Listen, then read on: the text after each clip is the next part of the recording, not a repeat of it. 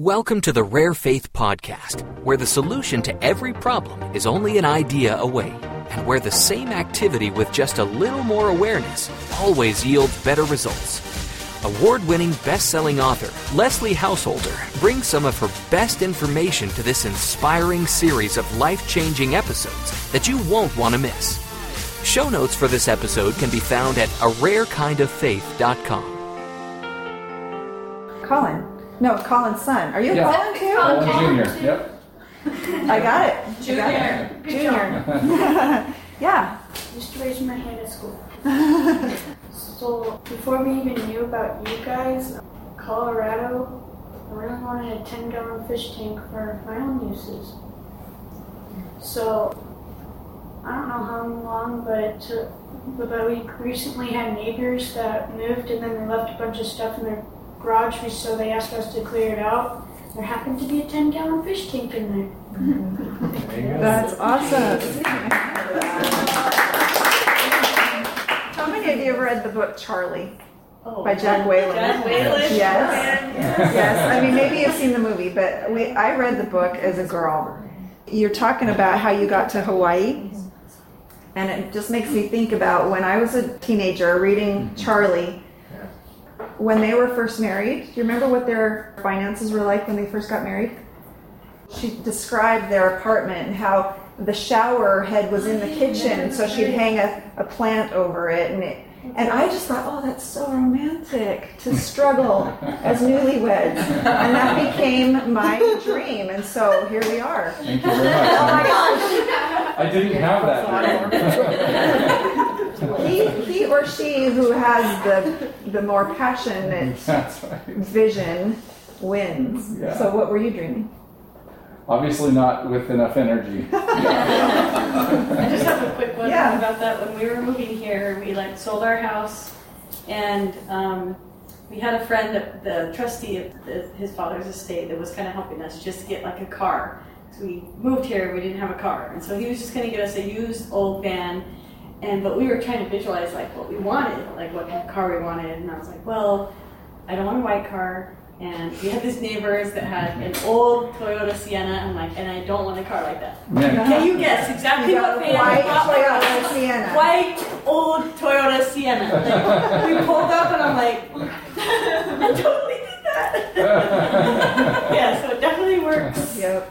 I'm visualizing myself as millionaire, so when I get there, you all get invited to my house and I can cruise. I think the weird thing is that Write it down, please. it doesn't. Yeah. Oh yeah, I also draw it. I made the drawing. Write it down, but you're going to take it more. I think it's Yeah. easier to think about things that you don't want. It feels less scary to think about what you don't want. It feels more vulnerable and scary to think about what you Yeah, do. because what if it doesn't work? Yes. What if I'm disappointed? What if I'm the first person that does the 150 squares and it doesn't work?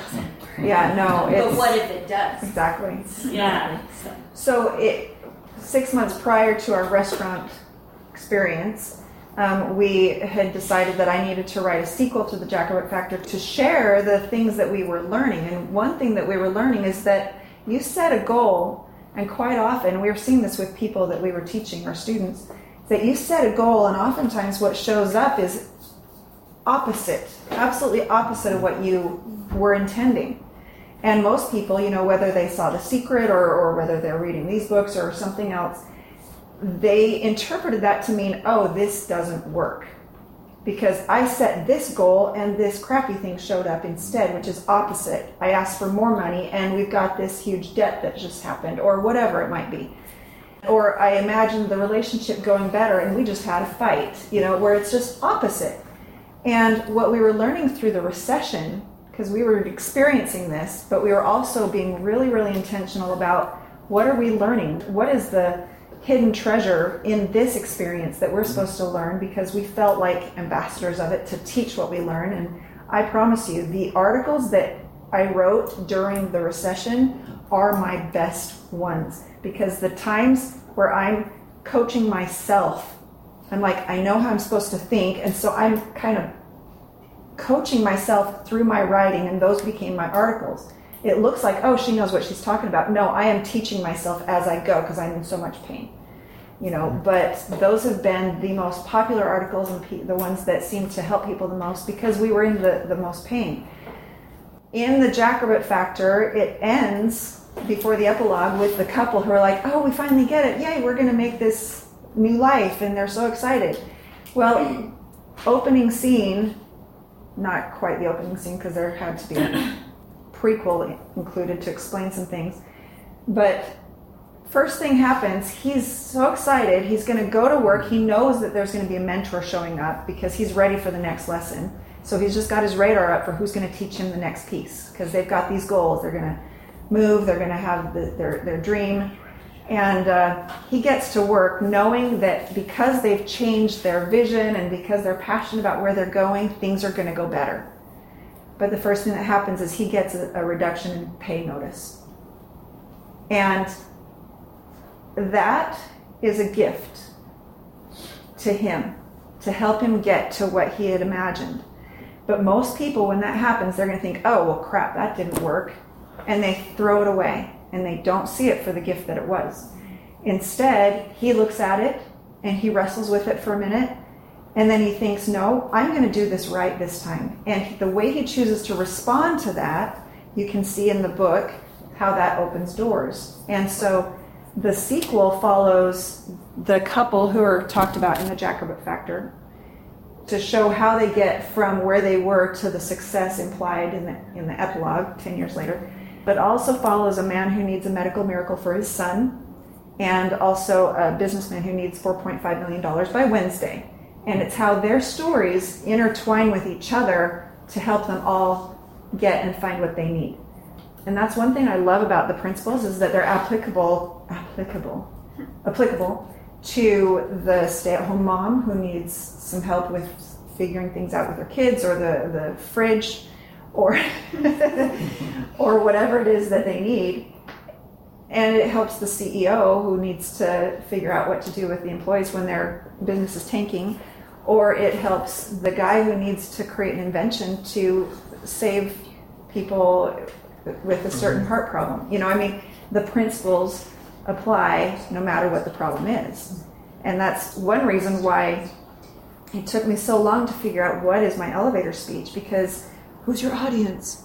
Okay, anybody who's got a problem, which is way too broad according to marketing experts. And so it really has just become, I like to teach about rare faith, the kind of faith that causes things to happen. And that is a reference from Boyd K. Packer, is it in here? I think we added it. Basically, he said, there are two kinds of faith.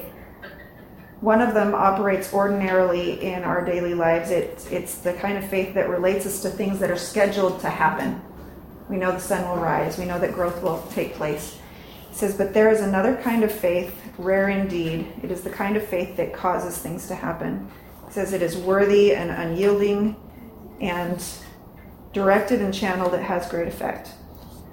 And I love that. You may have heard about the law of attraction.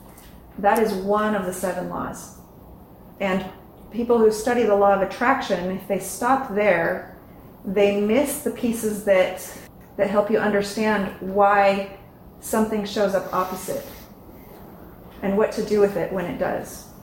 They miss the piece that says, just because you can doesn't mean you should. You miss the piece that they'll say, you can have abundance because you deserve it. Well, I don't think we deserve it. I think that by God's laws, we don't deserve or earn any of it. It's by the grace of Jesus Christ and the atonement that we can live the law imperfectly and still gain the benefit. Because if it's truly a law, then we would have to be perfect to live it, to reap the benefit, and none of us are. Yeah. I was going to go on more like the personal kind of serious side. Sure. Of it. You mentioned depression.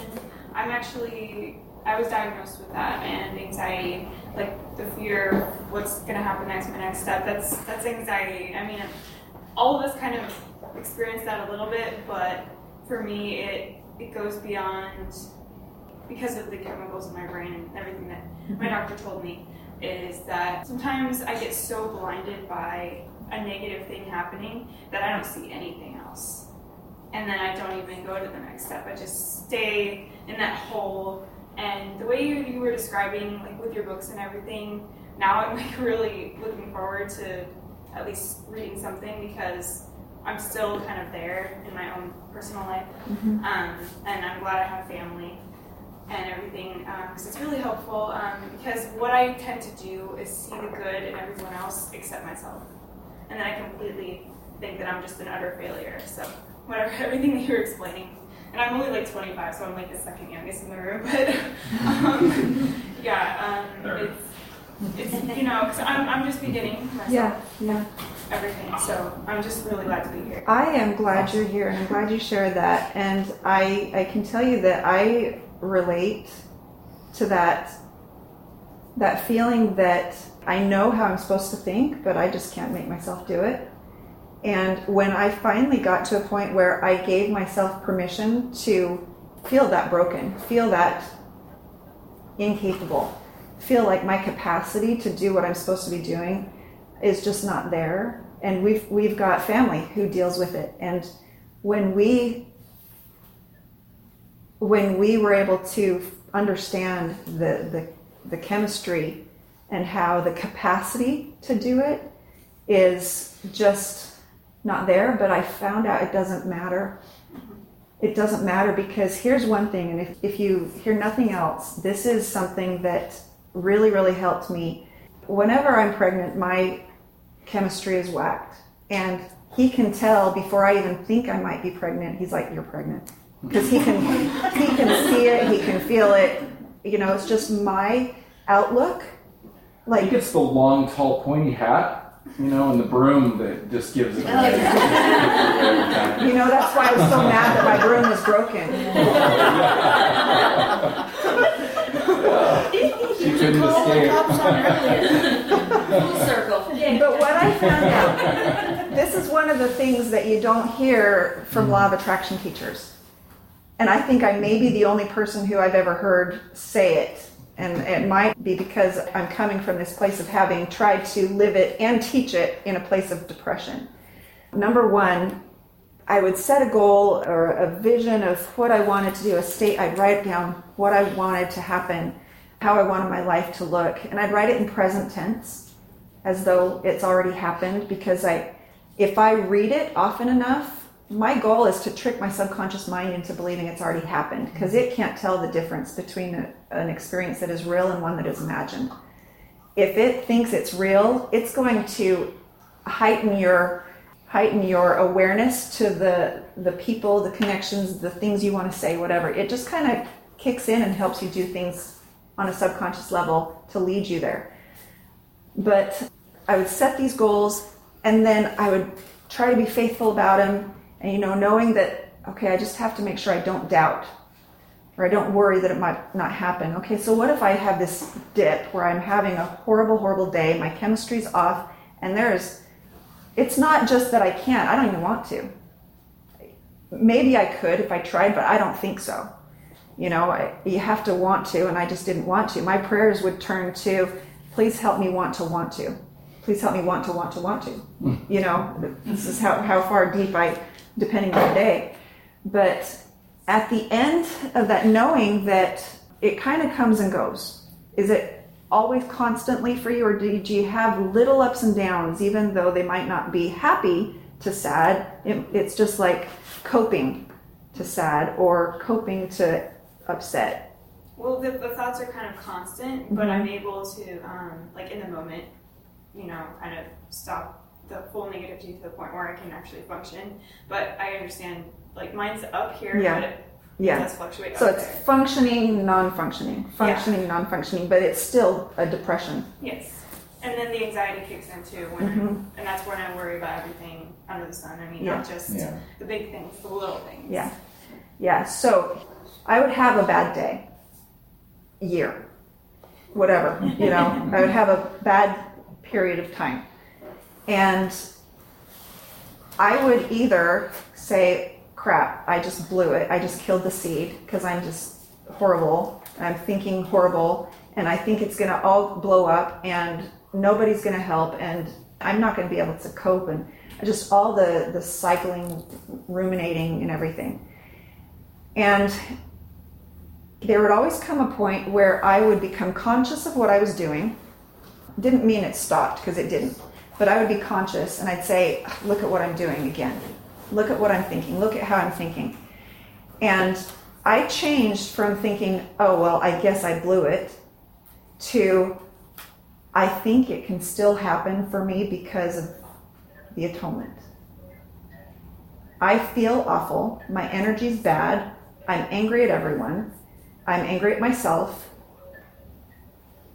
But I choose to believe that things are still working and gathering for me. It was a choice. I didn't feel it, but I chose to believe it. And even if I didn't feel it, if I could say, I choose to believe, then I think that's enough. That's enough. Because I've seen seeds grow in nature, even through period of drought. I've seen plants grow and survive even after toxic rain. They're more resilient than we think. And I found out that if I go through this bad period and I think, oh, I guess I killed it, and I just give up on it forever, yeah, probably killed it. But if I get through this and I become conscious of what I'm doing, and I would acknowledge, I think, I don't have the capacity to hold this together myself. I can't do it. But I know you can, and I choose to believe it's still on its way. That's enough. Does that help anyone? Yes. It's fabulous. Do you have anything to say on that? Amen. Yeah, no, I mean it's really true. We can think that we ripped out that seed and we can just give up, right? And then we did rip it out. It's gone. But if we keep nourishing that seed, most of the time we haven't ripped it out. And here's the thing. If you can see it and you feel it as though it's happened, you've planted the seed. You only have to feel it momentarily, and it's enough. Size of a mustard seed. And to choose to believe, the hardest part isn't planting the seed. The hardest part is kicking out the doubt. But it's the without doubt that is the key. And when I'm feeling doubt, I can speak the words, I choose to believe, help down my unbelief. I can choose to believe. I speak it. I say it. Might not feel it, but sometimes speaking it is all I've got to give. And it's enough.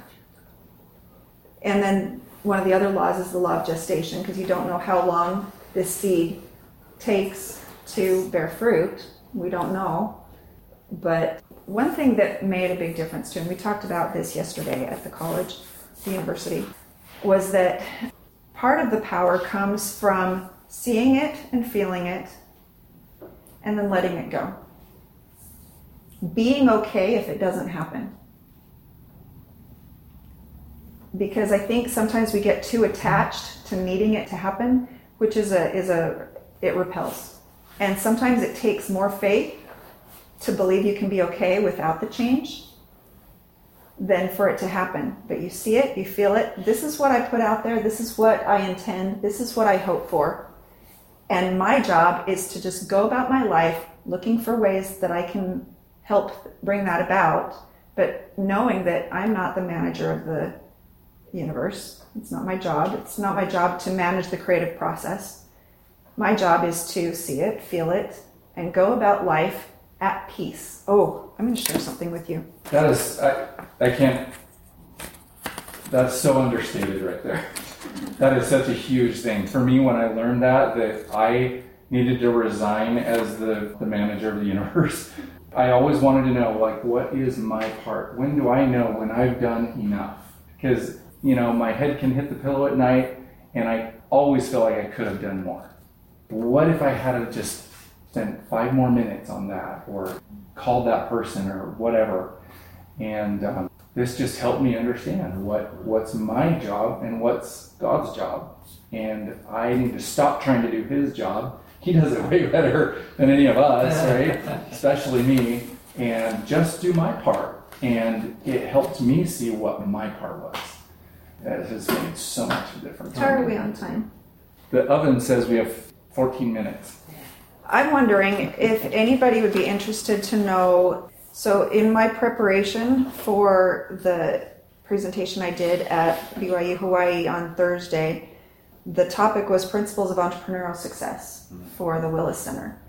And I felt like I needed to talk about the difference or the power of instinct and inspiration in your goal achievement, what role they play and how to access them, how to initiate those. But there was a little piece that was really unclear to me. I was trying to figure out how it fits, how to reconcile some things. And so as I'm flying over, I was really wanting to sleep because we had 3.5 hours of sleep. And he was sleeping and I was trying, but then I'd get this thought and I'd have to turn on the light and write it down, right? So this was me throughout. But would anybody be interested to see this is just my brainstorm. It was a really good presentation. Some new stuff that I never will heard. understand it. Huh? Women will understand your... Yeah, you get that, right? So... And men in the room will understand the sleep part. It was really good. Now, some of this is an epiphany and then a new question. And so I'm just going to read it as it came. What is the difference between instinct and inspiration? Does instinct come from God? Is it the same knowing? Inspiration is born of passion. Whether it is drive or desperation, emotion is present. Is it at the root? It is a catalyst. But what about instinct? And for those of you who have seen the video or any of the things that I've taught where, like with the Jackrabbit factor, you've got to see it. If you can see where you're trying to go, then your instinct's going to kick in to know what to do next. That's like those who have read Jackrabbit Factor, and I talk about the date where I went with a friend and we recorded on our tape how we were getting to the restaurant, and then we gave the tape to the men and said, here, play this and take us to the restaurant. But all they were hearing is turn left, turn right, go 30 miles an hour, and we're all giggling in the back because they don't even know where we're going. If they had known the destination, they would have instinctively known how to get there. But instead they're listening to step-by-step instructions. So if you can see it, you'll instinctively know what to do next. To me, instinct is what kicks in when the vision is clear. For example, if your kid has a messy room and they're stumped at where to start, have them close their eyes and see it done, and instinctively they'll be able to choose the next step, the first step. So what is the difference? Is it the source? If inspiration comes from God, then does instinct just come from ourselves? Is it okay to give credit to anyone but God? How can I reconcile this? Animals have instinct, that they know where and when to migrate. Are they inspired, or is it something more automatic or mechanical? Maybe whatever it is that keeps our heart beating, the subconscious, is the same thing that mechanically delivers next step instructions when you hand it an image of the desired result. Maybe that mechanism was just built into our hardware when we were formed.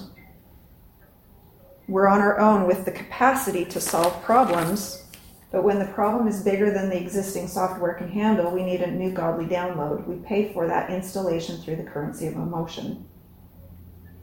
As is the case with any problem, we start by seeing it done. That triggers an image of a next step that will lead you there. Sometimes the next step needs to be get a new program from the cloud, because the existing programs are not equipped to handle that one.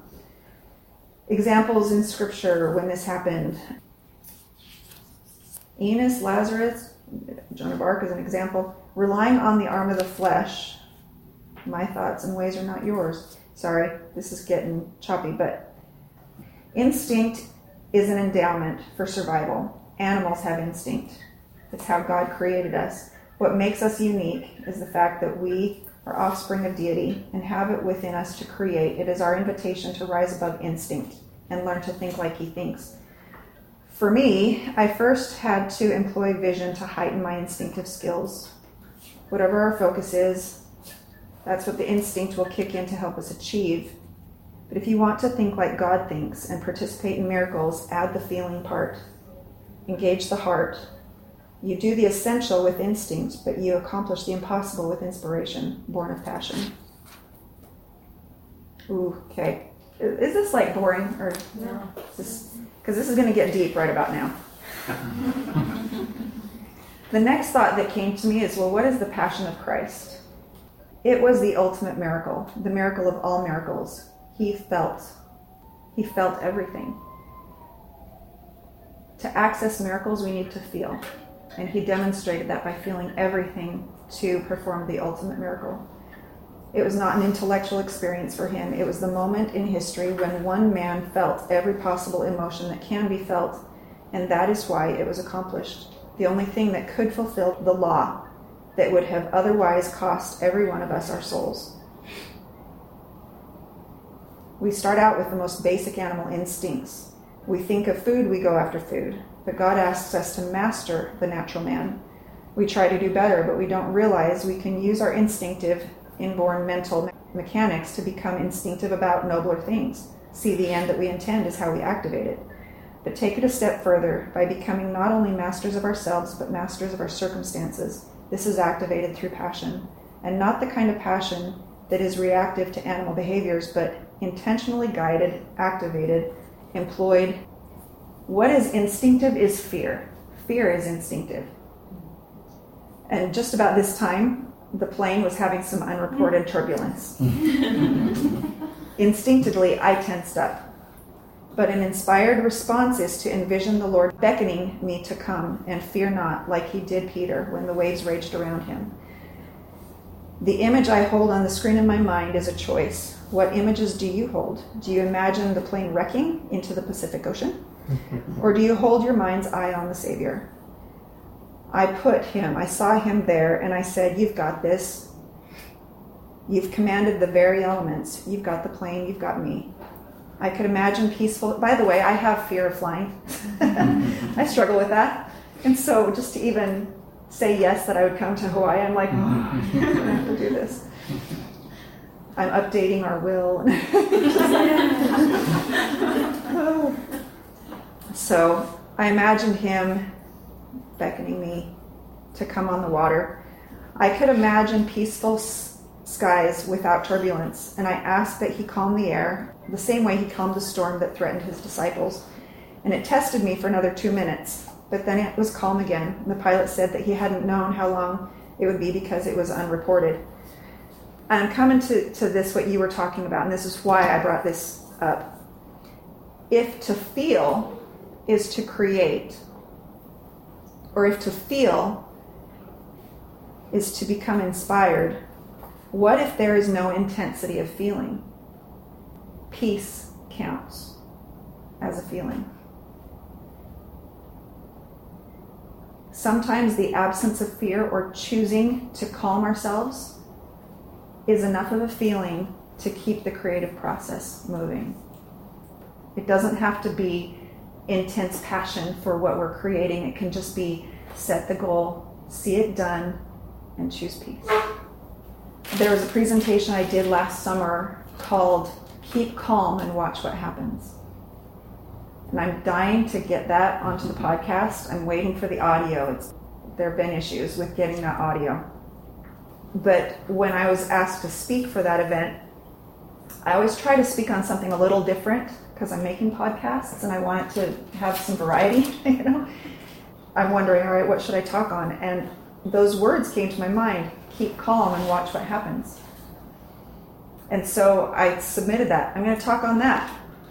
And then I'm thinking, I wonder what I'll be saying, you know. So I've got 2 months to pay attention to what life is teaching me.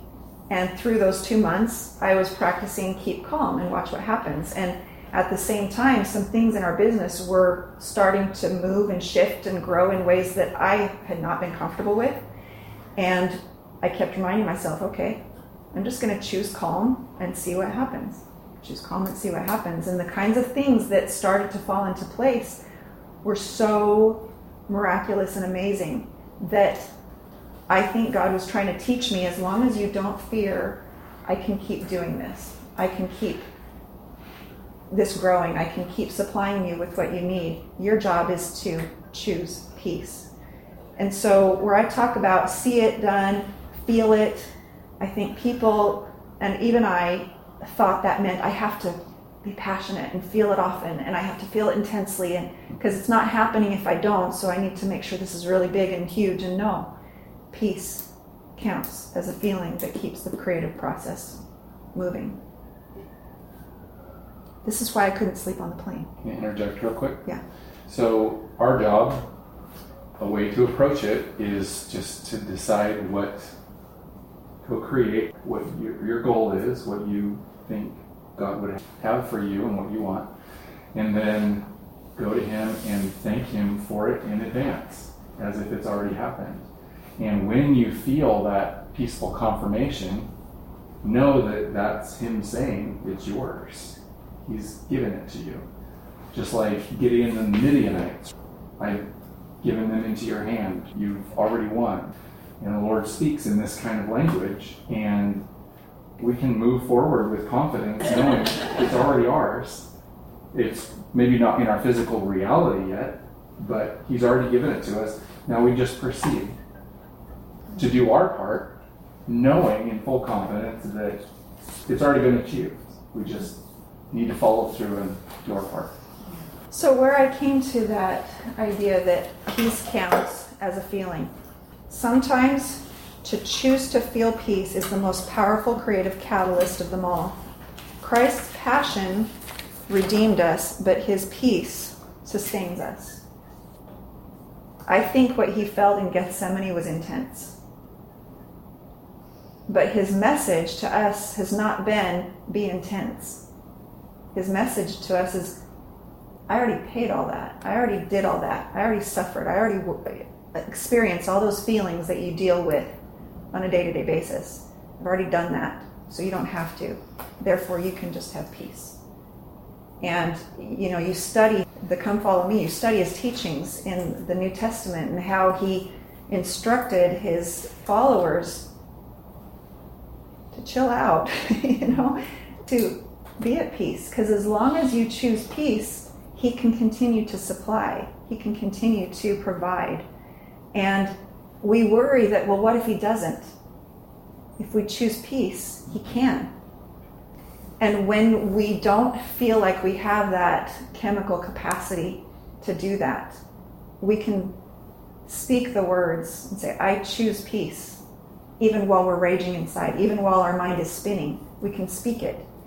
And He knows our capacity. He knows it. That I read a book once where it just inspired me so much, where it said that the angels are ready and able and willing to help. And sometimes all it takes is a glance heavenward, and that's all the permission they need. It's all the permission they need. And sometimes I like to imagine angels being that ready. I am suffering. I can't do this. Here's permission to help my family, help my children. And your family members who have passed on before you are intimately involved in your lives and our lives and orchestrating our experiences for our greatest good and development. And they, I believe, sit in council over us to decide what is going to be for our greatest good and to orchestrate everything. So it helps me, that understanding helps me to embrace what comes and be grateful for what comes. Recognizing it as, okay, this is intentional, this is for me to help me to grow in some way, and it might look really ugly or really create a lot of fear in me, but that's to help me either heal or grow or whatever it is. So I think one thing that helped me, there have been times even in recent years when I wasn't pregnant that I was feeling some of that. And the sooner that I can go to my knees and say, Heavenly Father, thank you for this depression. Thank you for these awful, ugly feelings.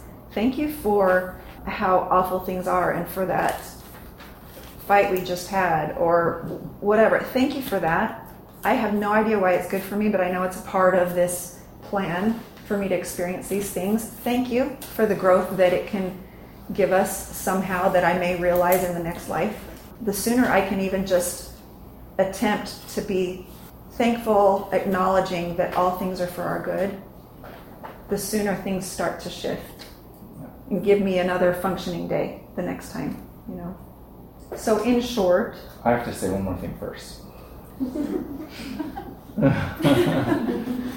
I have to say, those who are struggling the most in the room, and we haven't talked about all your challenges, so we don't know who that is, but if you think you are that person, just be grateful because you are the luckiest person in the room. We're doing guided mindset mastery courses, and isn't it interesting, Denise, would you say it's interesting how as we have these lessons each week, the experiences that you guys would have in your life experiences, like seem to weirdly coincide with the lesson that we were having that week? It does. It was It's crazy. Really, yes. And when we're up for facilitating, it seems like whatever we're talking about is even more going on in your life. Yeah. Yeah. And it's not just this course, life is like that.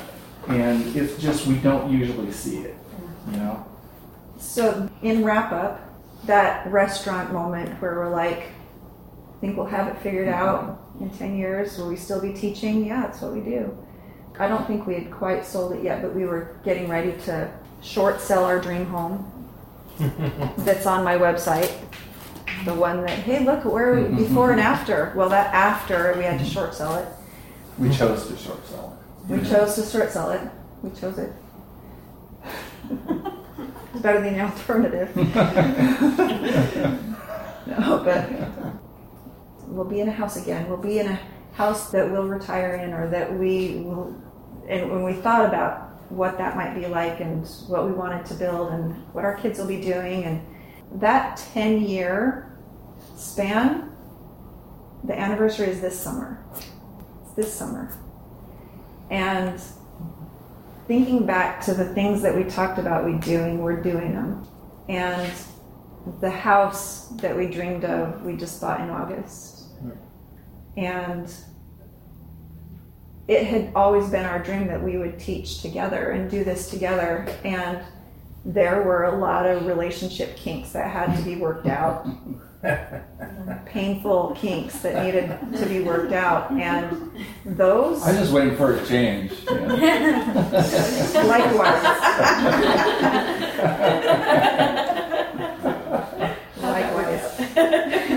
And I have to say that all those, the kinks, and I'm sure there's more that need to be worked out, but that's gotten to a place where we're enough on the same page that we can tag team this way. And I look at how things have kind of come together. I can look back on those 10 years and see the suffering that had a place and purpose, and the experiences and the 1, 2, 3 other homes that we lived in between then and now, and the 1, 2 jobs that you had before. Basically, about 2 years ago, he got laid off, which was not part of the picture, but we see how it led to, every so piece, it was really good. There's an article on my blog you want to read. So my husband lost his job. That's a good article. That's a good one, because the first time, or before, when he'd lost jobs before, you go into this fear, you go into this panic. But after what we went through those 10 years, and then he lost his job 2 years ago, we knew what to do with that. I mean, he came home, it was 10 o'clock, wasn't supposed to be home at 10 o'clock. A.M. And I'm like, oh, what are you doing here? He came home, he's like, got some exciting news. He says, we have a great opportunity. And he tells me this, and he's like, and I choose to believe that this is really, really awesome. This is going to be really great. And within 30 minutes, he had a phone call. He got a phone call offering him an opportunity at this other job that was way better. 30 minutes. 30 minutes. Huh. He had applied for this job or had looked into it sometime earlier when he was feeling things weren't going well at work, and he could feel that things were starting to shift and move in ways that weren't looking good. He had started looking, but he put that seed out there, and they hadn't bitten. And so 30 minutes after he comes home and tells me how he chooses to approach this, they call, and he gets that job. I mean, now he works from home most of the time, and we get to do this, and pays better, and Great. it's been good. So anyway, that is our story, and we're sticking to it. We are celebrating this 10-year conclusion. You know, now we get to look forward and see what else we want to create. But in celebration, we've got this Fundamentals e-course. It's an online training. It's not the mastery program. The e-course is just kind of the foundational principles. It takes you through all the laws, takes you through both Jackrabbit Factor and Hidden Treasures. They're both downloads as a part of it. It also has As a Man Thinketh and Science of Getting Rich in it as well, plus 20 extra lessons. $37, but it's free in celebration. If you want to take one of these, it gives you a code that's going to be good through April. So you can sign up for that. The Mastery program, the difference is it just goes deeper, and it also requires you to do tasks with each lesson. Like, don't move on to the next lesson until you've experimented with this little piece. Do this task, you know, and through that process, it takes you through 2 phases. Thomas has done phase 1. Colin's done phase 1. I'm working on it. Okay?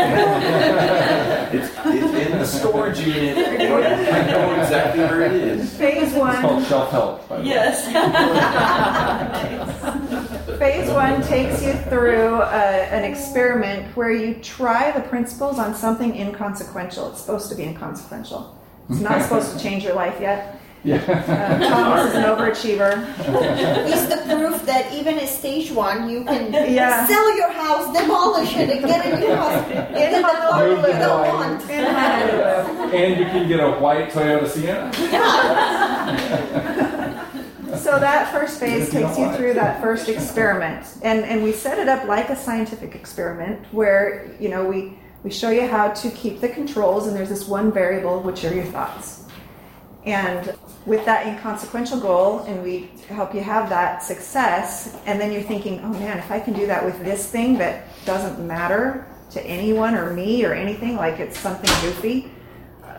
Carrie, my assistant, she wanted to see money fall from the sky. And she did. It was the weirdest thing. It's on my blog. You can read about it.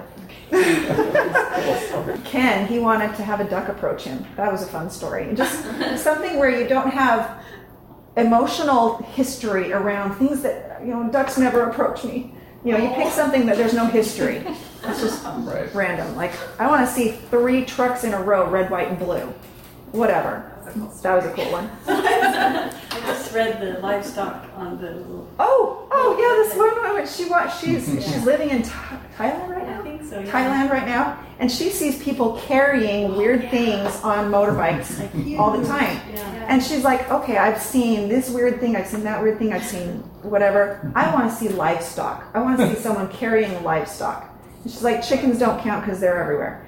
And so at the end of her experiment, she's like, it hasn't happened yet, and she's choosing to think the way the class trains her to, and finally she saw it, and she posted a picture of these pigs on this motor, carrying them, pigs on a moped. It was so funny. So anyway, that's phase 1. Phase 2, you pick something that does have meaning in your life. Like, okay, here's how I want to change my life. And now that I know I can do it with pigs on a motorbike, what can I do with my life?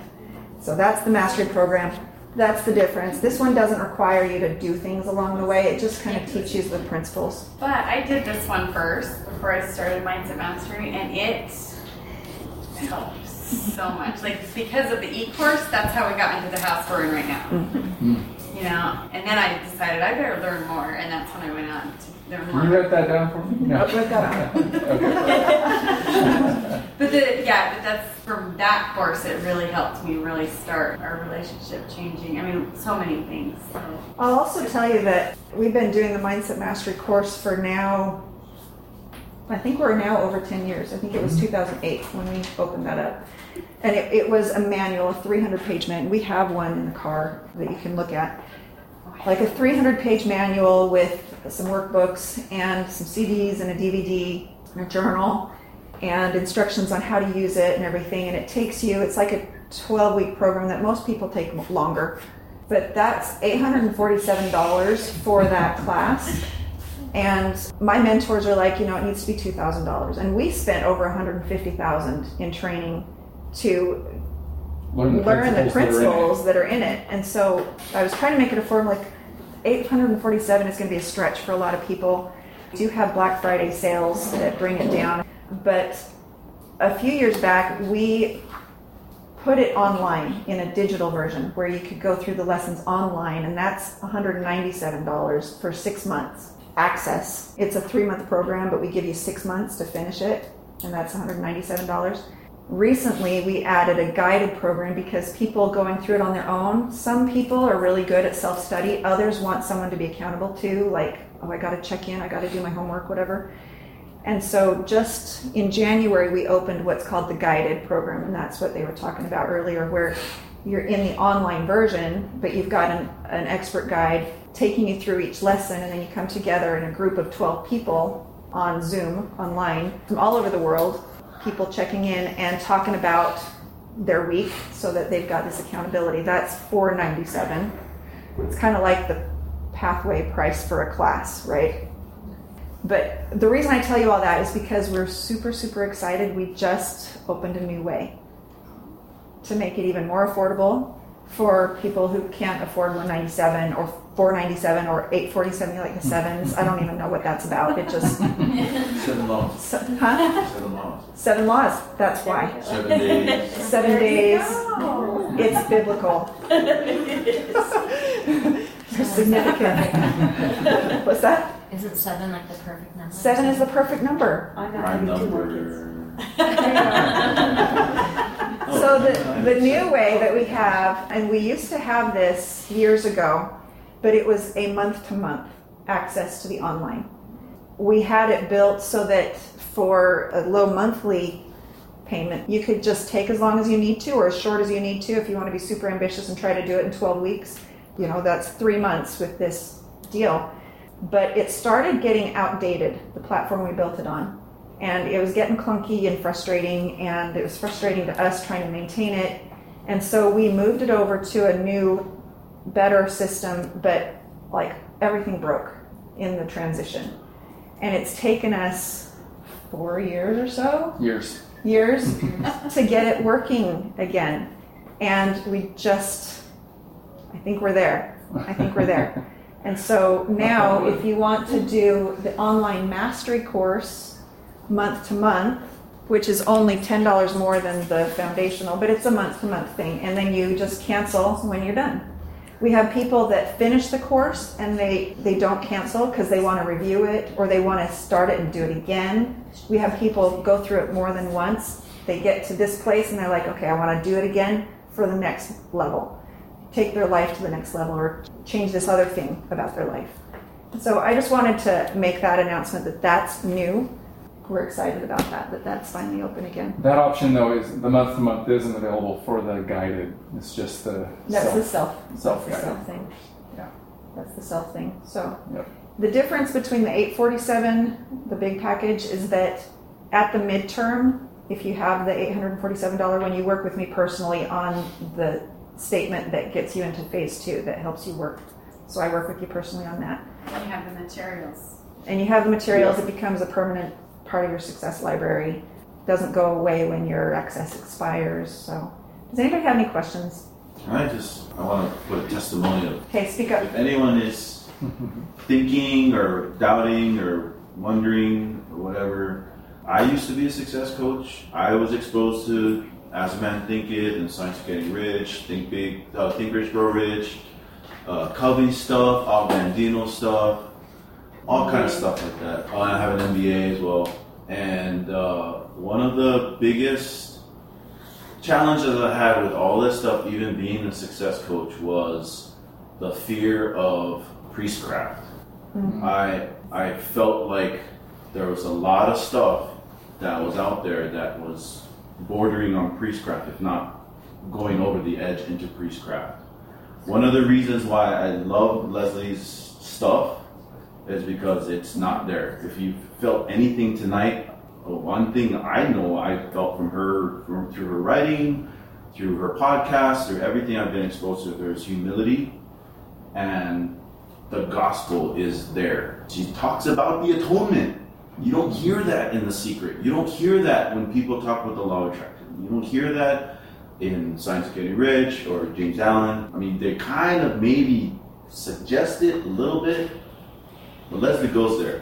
She quotes prophets, she quotes scripture, and it's not like the money part that she just did was like, I've heard money pitches from lots of different programs, and nobody does it as humbly and as no-nonsensely as Leslie does it. And there's stuff that she gives away for free that is awesome. So I don't know how much more I can boost up Leslie, but she's awesome. At least go read Jackrabbit Factor if you really are curious about it. And for me and for our family, it's been seriously, it's been a miracle. And yes, I promise you, we want to finish the second phase, but it's your fault. If you didn't teach us all this good stuff in the first phase, then we wouldn't be in the situation where we couldn't even have time to finish the second phase. But I just wanted to thank you, Leslie, for going through all the stuff that you went through and being humble enough to put it together. Thank you so much. And to share that with the world, to put it out there, put yourself out there like that. Because, like I said, I feel like I've been exposed to a lot of stuff, some far out there stuff, metaphysical stuff, all that kind of stuff. Yours is so pragmatic and so spiritual and so systematic. It gets all these things that there's bits and pieces that are missing in other programs that are good. They don't have everything. I feel like your stuff really has everything. So I don't know how much better a testimonial I can do, but that's my testimonial for Thank you. I have to say, Leslie would come to me, over the years, she would come to me at times with that look. And I'd be like, oh, here we go again. She'd say, I want to tell people about this experience. Share this story. And I'm like, oh, not that one. Not that one. That's too embarrassing. Oh, it makes you look terrible. Yeah, okay. It's truth, whatever. And so I'm like, okay. I was going to help people, right? And she's like, yeah, I was going to help people, all right. So, yeah, I mean, credit Leslie for that, just being vulnerable and open about our dirty laundry. And, the feedback that we've gotten from so many people is that that's what they appreciate, is that she shares the struggles and the challenges. And they're not over. I mean, we still, exactly. This is an ongoing, this is life. I'm still figuring things out. And this is what gets me super excited about it, is that I'm going on 18 years, 19 years now teaching this, and I'm still learning new things about it. This concept of, the passion of Christ and that peace counts is a huge epiphany for me. That, okay, does it have to be intense? No. Peace. I want to just give credit for Denise, because the last few months I've been struggling a lot. And gives credit to you, because everything she's learning from you, she gives right back to me. That's the fourth way of getting this information. But everything, she'll talk about, oh, we did this week. And I'm like, oh my gosh, I'm going through that right now. How do I do this? I mean, I've had 2 major surgeries in the last 10 months. And like I said, my husband is a battalion commander. I don't know if you have any idea what that is. Sounds important. It's very important. It's very stressful. And 6 kids at home. And I started going full-time student, and I was in Relief Society with Karen, and doing all these other things, and my plate became a buffet. And I was just struggling with the fact where I'm like, I need to be released from all of this because my soul can't take it anymore. And I struggle with just saying, Carmen, I can't do this anymore. You know, and of course I conflicted with God and saying, oh, I'm quitting you, but I'm not, just the calling, you know. But it was still a struggle to say, I'm done. And so for the last few years, it wasn't like this. It was highs and lows, and, you know, whether it was medication, then it made me bleh. And I'm not a mad person. I can tell. Yeah, and I like to feel. And whether it's aggressively happy or sad, I want to feel those emotions because that's how I run. But I was getting so angry at everything. I just angry and disappointed. And so being mom and wife and student, I was just like, I can't do this anymore. I just don't want to do it. And, you know, she was like, no, you got this. You can do this. You're doing great, you know?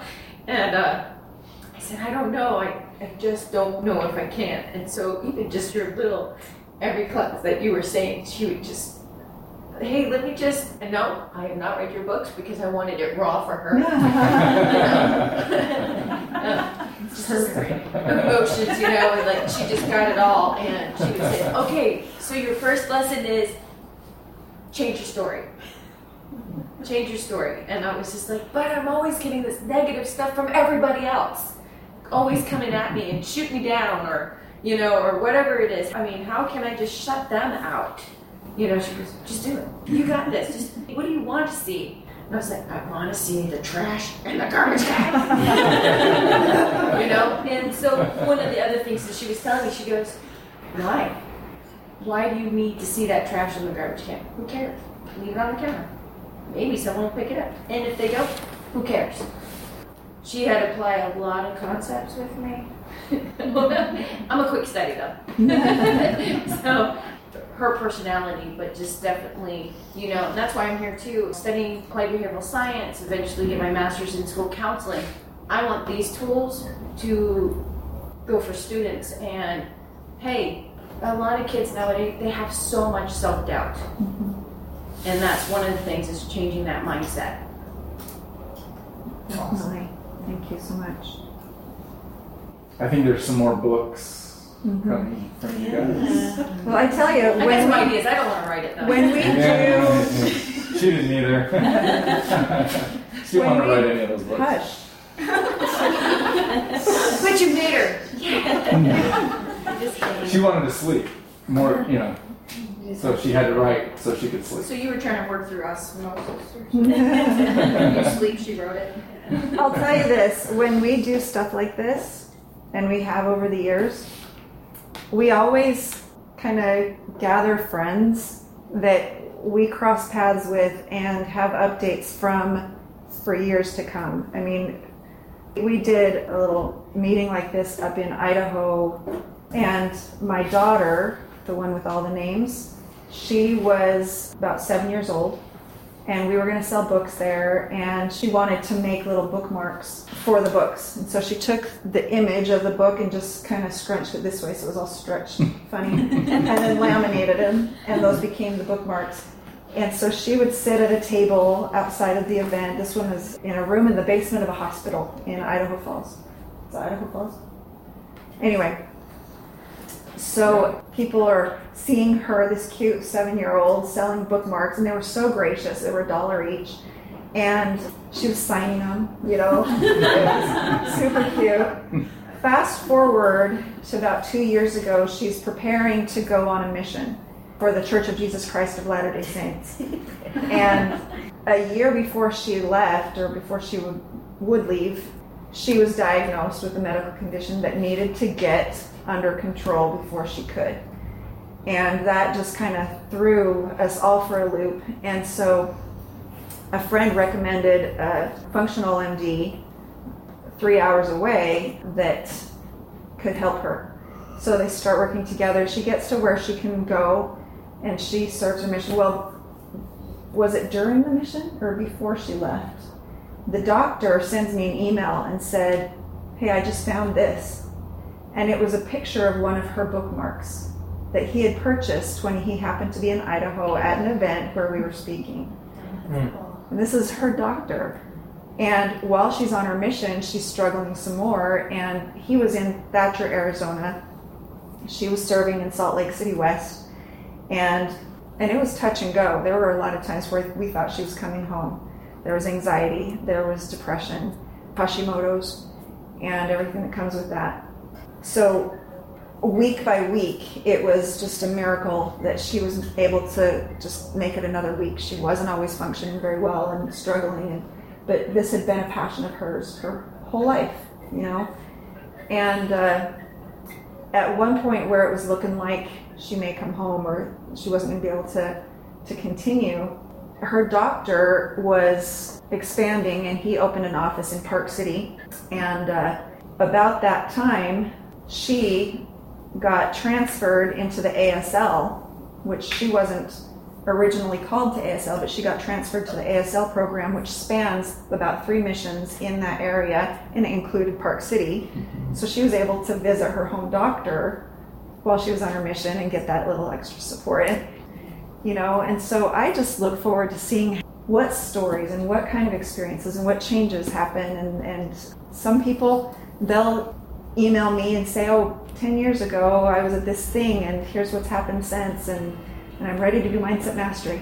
You know, sometimes that's how it goes, but we're just glad that we were able to be here and meet you and see you in person, 3D, you know, some of you we're friends with on Facebook. But thanks for being here, and I hope that this has been beneficial to you and helpful.